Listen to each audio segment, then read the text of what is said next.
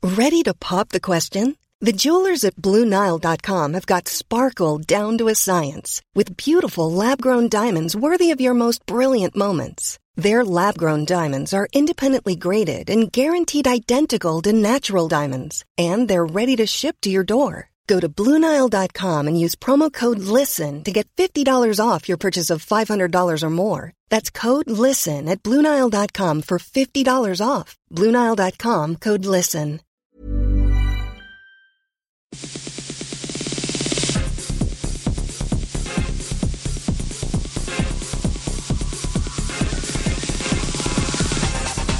Hello and welcome to Extra Time, a web-only sports program from Radio New Zealand Sport. I'm Alex Coogan-Reeves.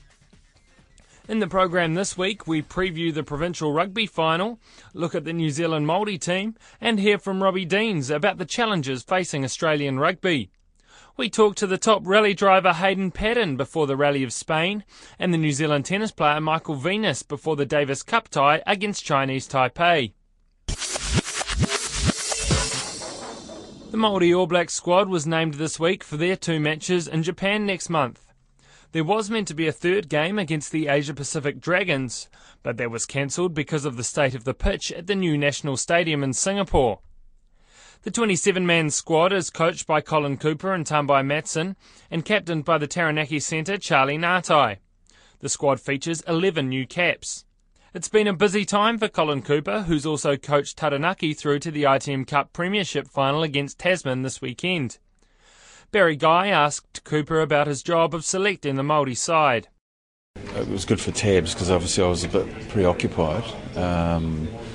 We would just monitor and we'd be calling and talking most of my on day-off days and just going through players. And so to have him aboard and have the ability to travel and view and look at clubs it's been good. So, but at the end of the day, those guys that we've selected, as I mentioned, are certainly playing really good footy. Yeah, in the ITM Cup and Heartland, the standard. You're happy with what you're seeing, and you've got some key guys and key positions. Well, that was important, that we did that, and obviously with experienced players to back up those young guys so that, because a lot of those young guys would be the first time they've ever played a test, let alone travelled to Japan. So it was important that we got that balance right.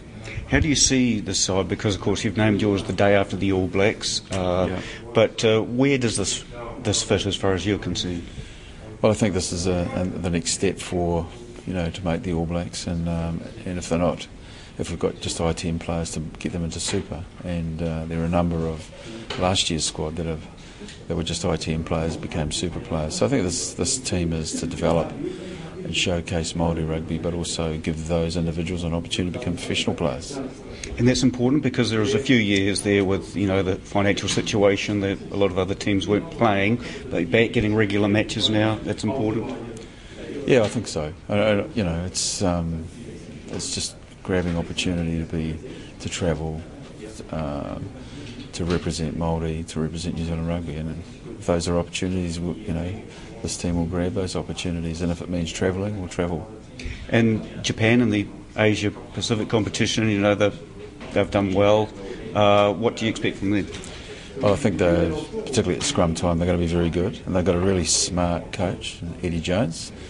So they've got a lot of plays and phase play that our defence is going to have to be good. I think if we've got exciting ball carriers and ball runners, and that's if we can maintain the ball and win our set piece, we'll also be a threat to them. Colin, can we talk a little bit about the ITM Cup and your team and your preparations towards the finals this week? Yeah, we're just trying to keep it low-key, really. The emotion will take part of as it builds to the end of the week. So it's just about process and making sure we're doing everything that we're doing that's got us into a home final.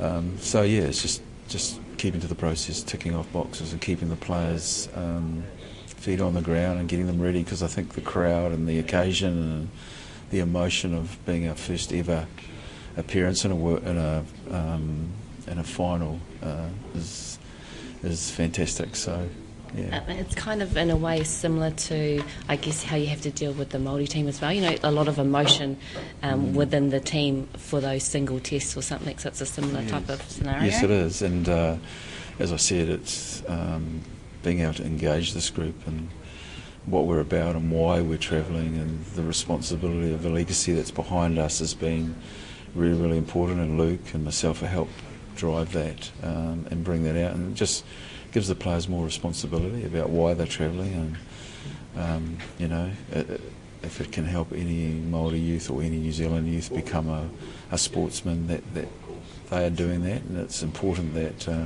they leave a really good impression back to the youth. I know this week you guys would probably focus a lot mainly on yourself, getting yourself ready for Taranaki, but in terms of your opposition, where do their threats lie, or how do you counteract? Yeah, well, Tasman, we certainly, you know, with video analysing and watching them play, and obviously played against them round robin, you know, they're just an exciting team. They defend with a lot of line speed, so we've got to be ready for that intensity.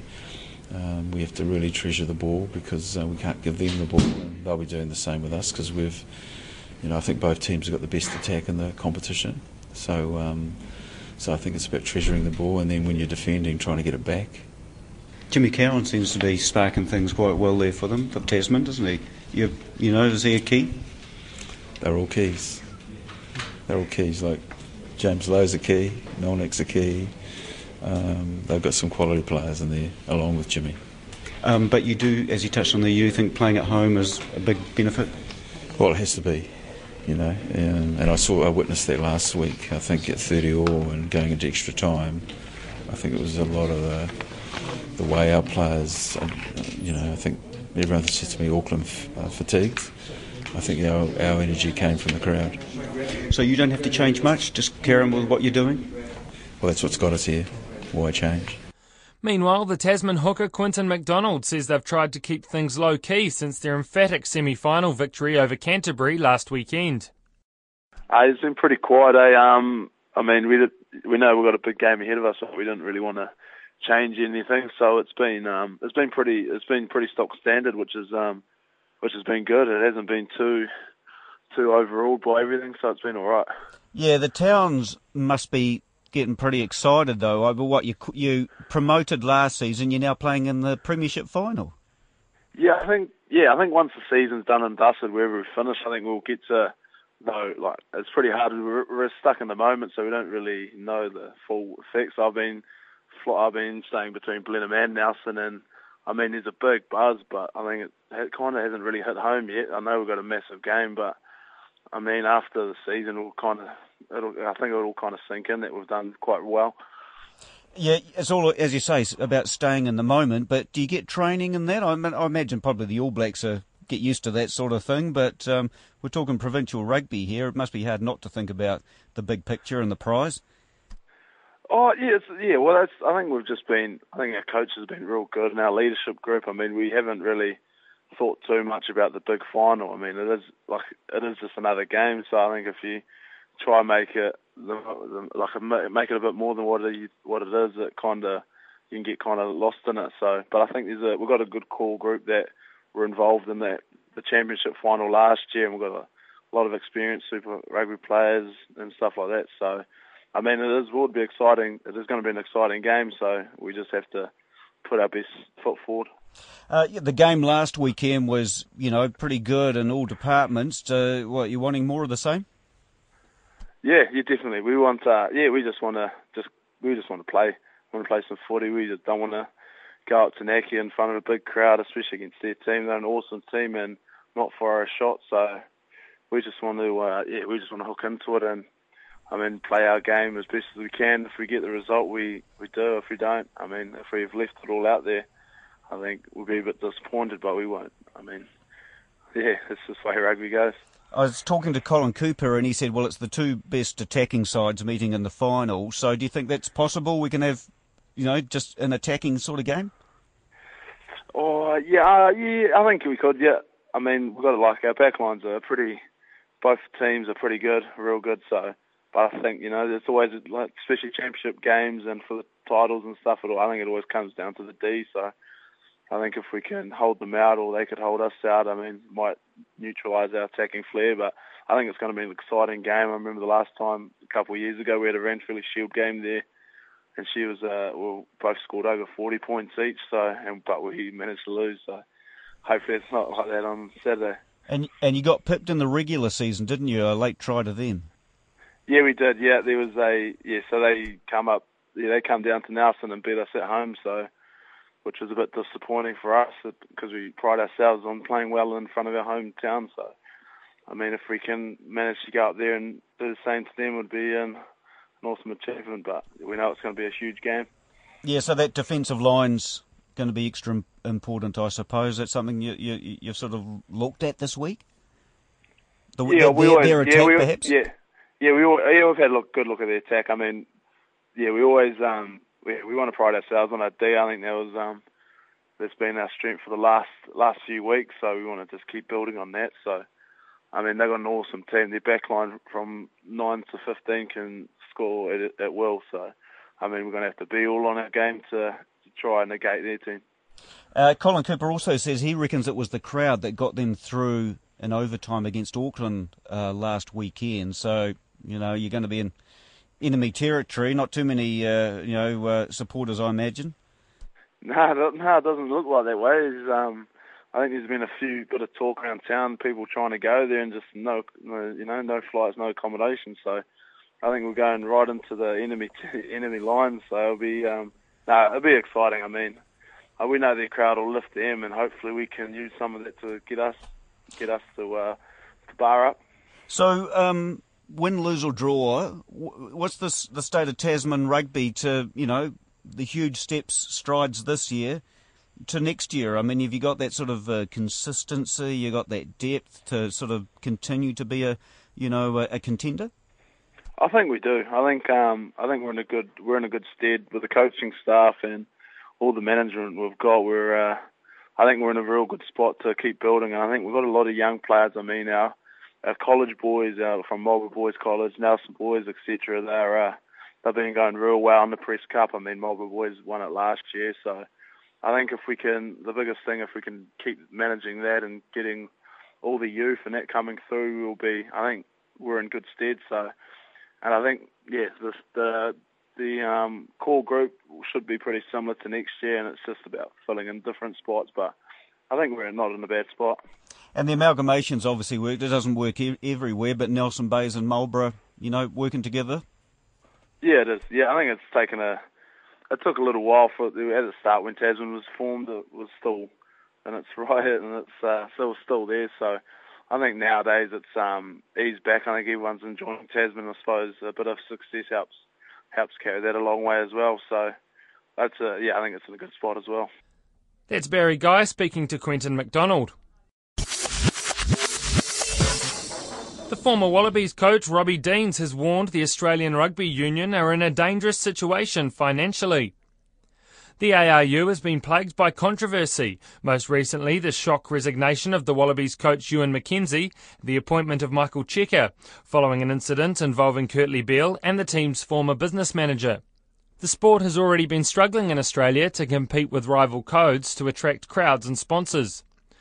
Dean says the disjointed relationship between the ARU and the Super Rugby franchises has put them in a precarious position. It is tenuous, and you combine that with the lack of alignment, which I allude to in the book. It's a very vulnerable situation to be in, because New Zealand's been through it to a large extent.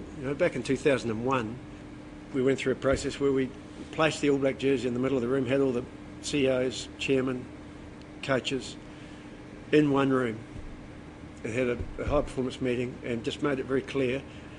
But New Zealand was able to do this because they control the key revenue streams and they control most of the appointments. So through that position of power, if you like, they can make decisions in the best interest of the game.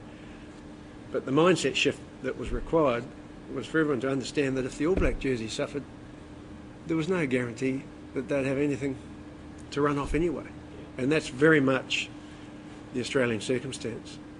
They reflect their federal politics, to be fair. Dean says the Wallabies suffer because there's too much interference from board members. They have identified, to be fair, Michael Hawker as chairman, and the board went through a review. They used Mark Arbib, a former politician, to do it, and a lot of the stuff we've already talked about came out of it. So it's pretty obvious the solutions, but they haven't taken the ultimate steps yet. They've changed the constitution. They have the ability to create a fully independent governance circumstance, but they haven't taken those steps yet. So there's still blokes who are actively involved in the game who have vested interests and vested allegiances, and it's getting in the way, there's no doubt. However, he still believes they can be a threat at the World Cup next year and says Michael Cheika is the right man to lead them. The thing about Cheika is he knows the context intimately. He's come out of the heart of it, out of Randwick, and that was where he was a good appointment for the Waratahs, and just his personality is such that he doesn't get involved in the off-field stuff. He tends to just drive his thinking and his actions and the group to the things that are important to them, and doesn't get distracted by the politics, and I think that'll be an asset. You might have to adapt some of his off-field antics, but Deans also says they need to find a way to get Kurtley Beale back in the team. Look, Kurtley's a bloke who's he's a great kid. He's done some daft things. There's no doubt about that. He's vulnerable to the company that he keeps, and that's the key. It'd be a great shame to see him lost to the game, because he's got a point of difference. He's a bloke that people turn up to watch, but clearly there's a bit of water to go under the bridge there. I'm not privy to those details, so it's probably not worth discussing. That's the former Wallabies and Crusaders coach Robbie Deans speaking at an event to launch his book, Red, Black and Gold. The Geraldine driver Hayden Paddon takes part in the Rally of Spain this weekend, happy with what he's achieved so far this year. This is the fifth of 6 events he'll compete in this year as the third driver for the factory Hyundai Rally Sport team. Paddon is hoping to eventually get a full-time drive on the WRC. He's coming off a 6th place finish in Australia a month ago and told Barry Guy that he's happy with where he's at. Yeah, it's good. It's obviously been a while, being that we missed the last rally in France, so it's just good to get back in the team and back in the car and try and get the momentum going again. And we've had a bit more time, I guess, if you like, to do some preparation and homework, so we're well prepared for the weekend. Yes, I'm sure we can always find something to do, but a little frustrating, having these breaks? Oh, it is a little bit, but at the end of the day, we've got a massive opportunity this year to be part of the Hyundai team, and the deal was ever for 6 or 7 events, so we've always been expecting it. So we've just made do the best we can, and the biggest thing from here on in is that for next year we can work on a contract that has a lot more rallies involved.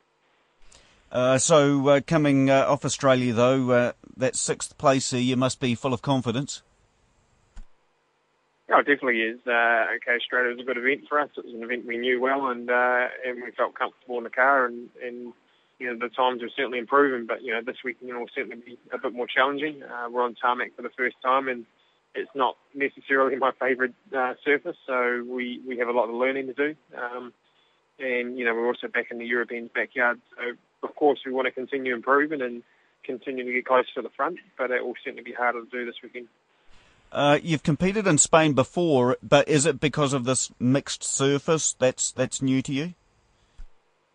We've done this event a few times before, so we had some good experience. The previous 2 years was also mixed surface, where we do gravel on the first day and then 2 days of tarmac.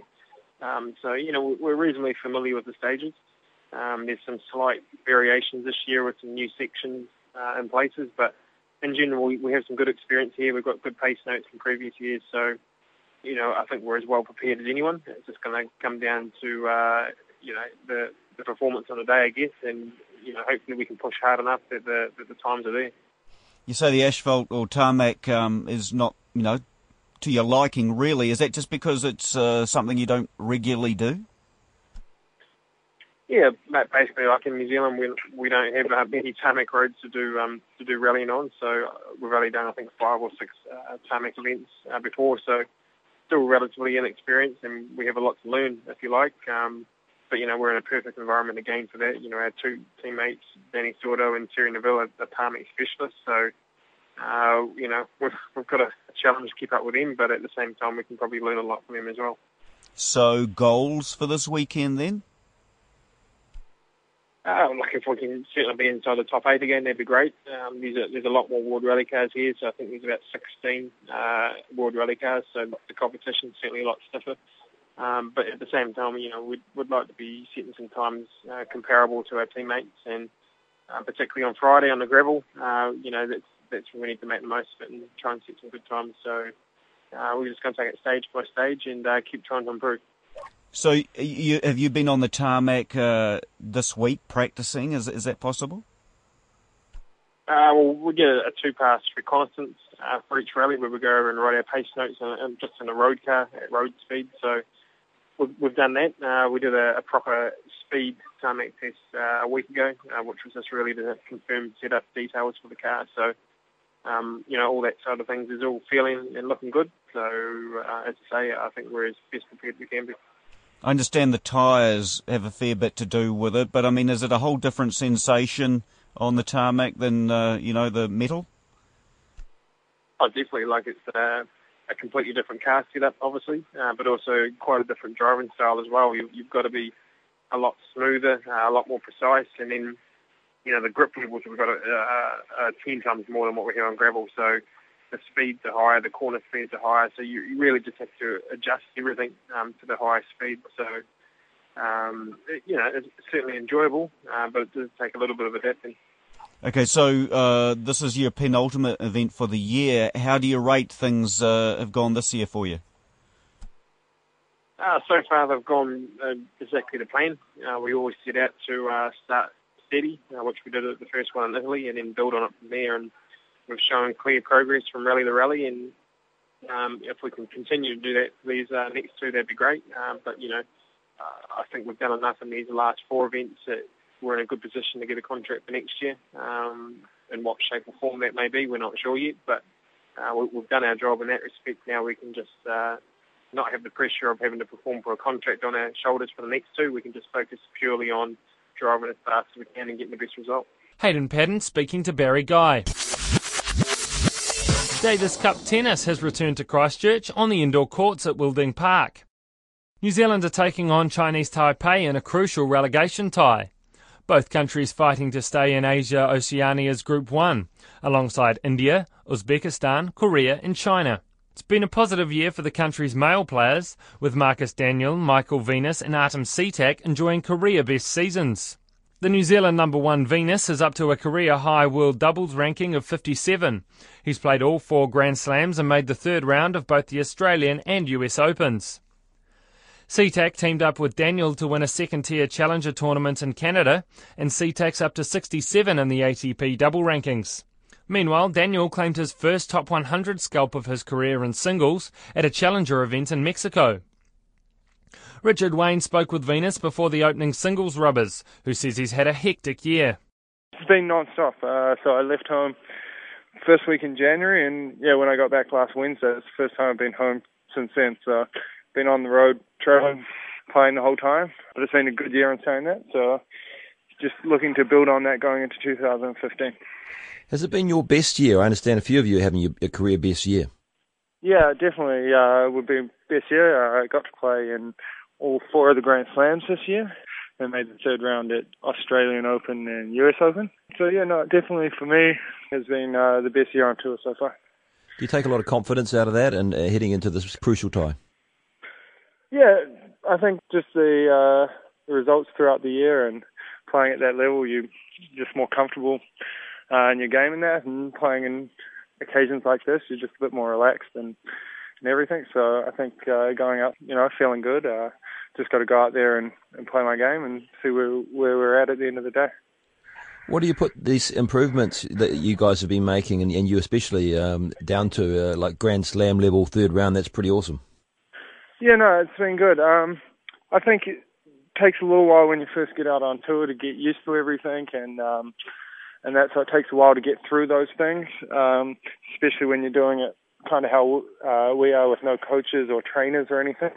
So everything we do is on our own. But yeah, it's just been taking care of the little things, gym each day, fitness, all the stretching and everything, and just keeping good habits and routines, and, not getting down on yourself if 1 week doesn't work out so well, just getting back out there and trying to fix it and continuing on. I mean, it is pretty bloody tough, when you're outside the top 100. I mean, I know you're in the top 100 in doubles, but, on the tour, going around the world, it's just like you can be winning these challenger tournaments in singles, say, or even doubles, and, you're not going to really make any money until you're in that sort of top 100 and getting automatic entry, are you?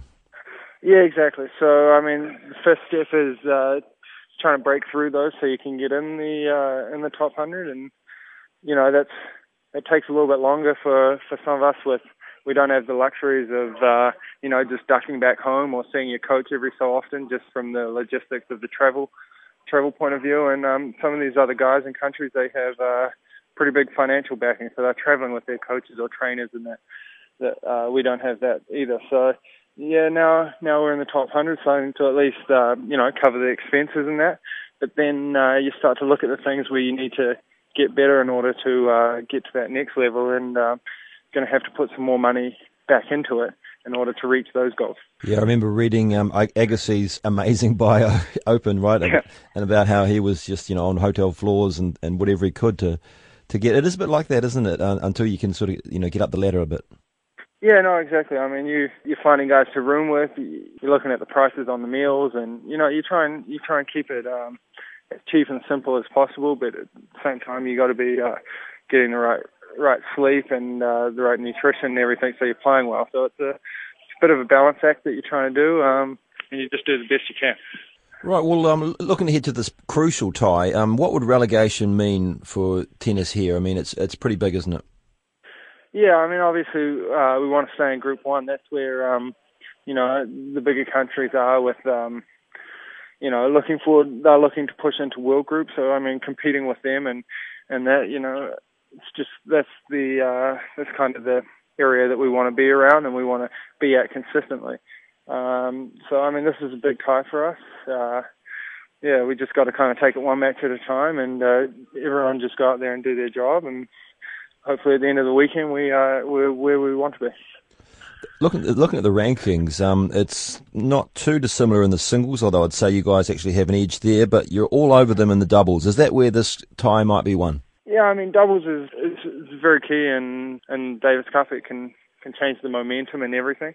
But in saying that, you need to go take care of the first two singles before you get to the doubles. So we don't want to be 0-2 down playing the doubles. Preferably like to be 2-0 up. So yeah, I mean, we know these guys from playing on the similar tournaments and that, so we know what to expect. So yeah, just a matter of, like I said before, just getting out there, playing our game, and making necessary adjustments during the match if we need to, and hopefully getting there. For Davis Cup, I mean, you can almost throw the rankings out the window. People, when they start playing for their country, everyone will do anything. And then a bit of a different aspect of playing best of 5 sets and that. So there's a few more things going around than normal matches. Once you're on the court playing, I mean, the number next to your name doesn't really have any effect on it. That's the show for this week. Feedback is welcome via sport@radionz.co.nz. Well, you can get the latest sports news anytime on our website. I'm Alex Coogan-Reeves, and we'll be back with more Extra Time next week. Tired of ads barging into your favorite news podcasts? Good news. Ad-free listening is available on Amazon Music for all the music plus top podcasts included with your Prime membership. Stay up to date on everything newsworthy by downloading the Amazon Music app for free or go to amazon.com/news ad free. That's amazon.com/news ad free to catch up on the latest episodes without the ads.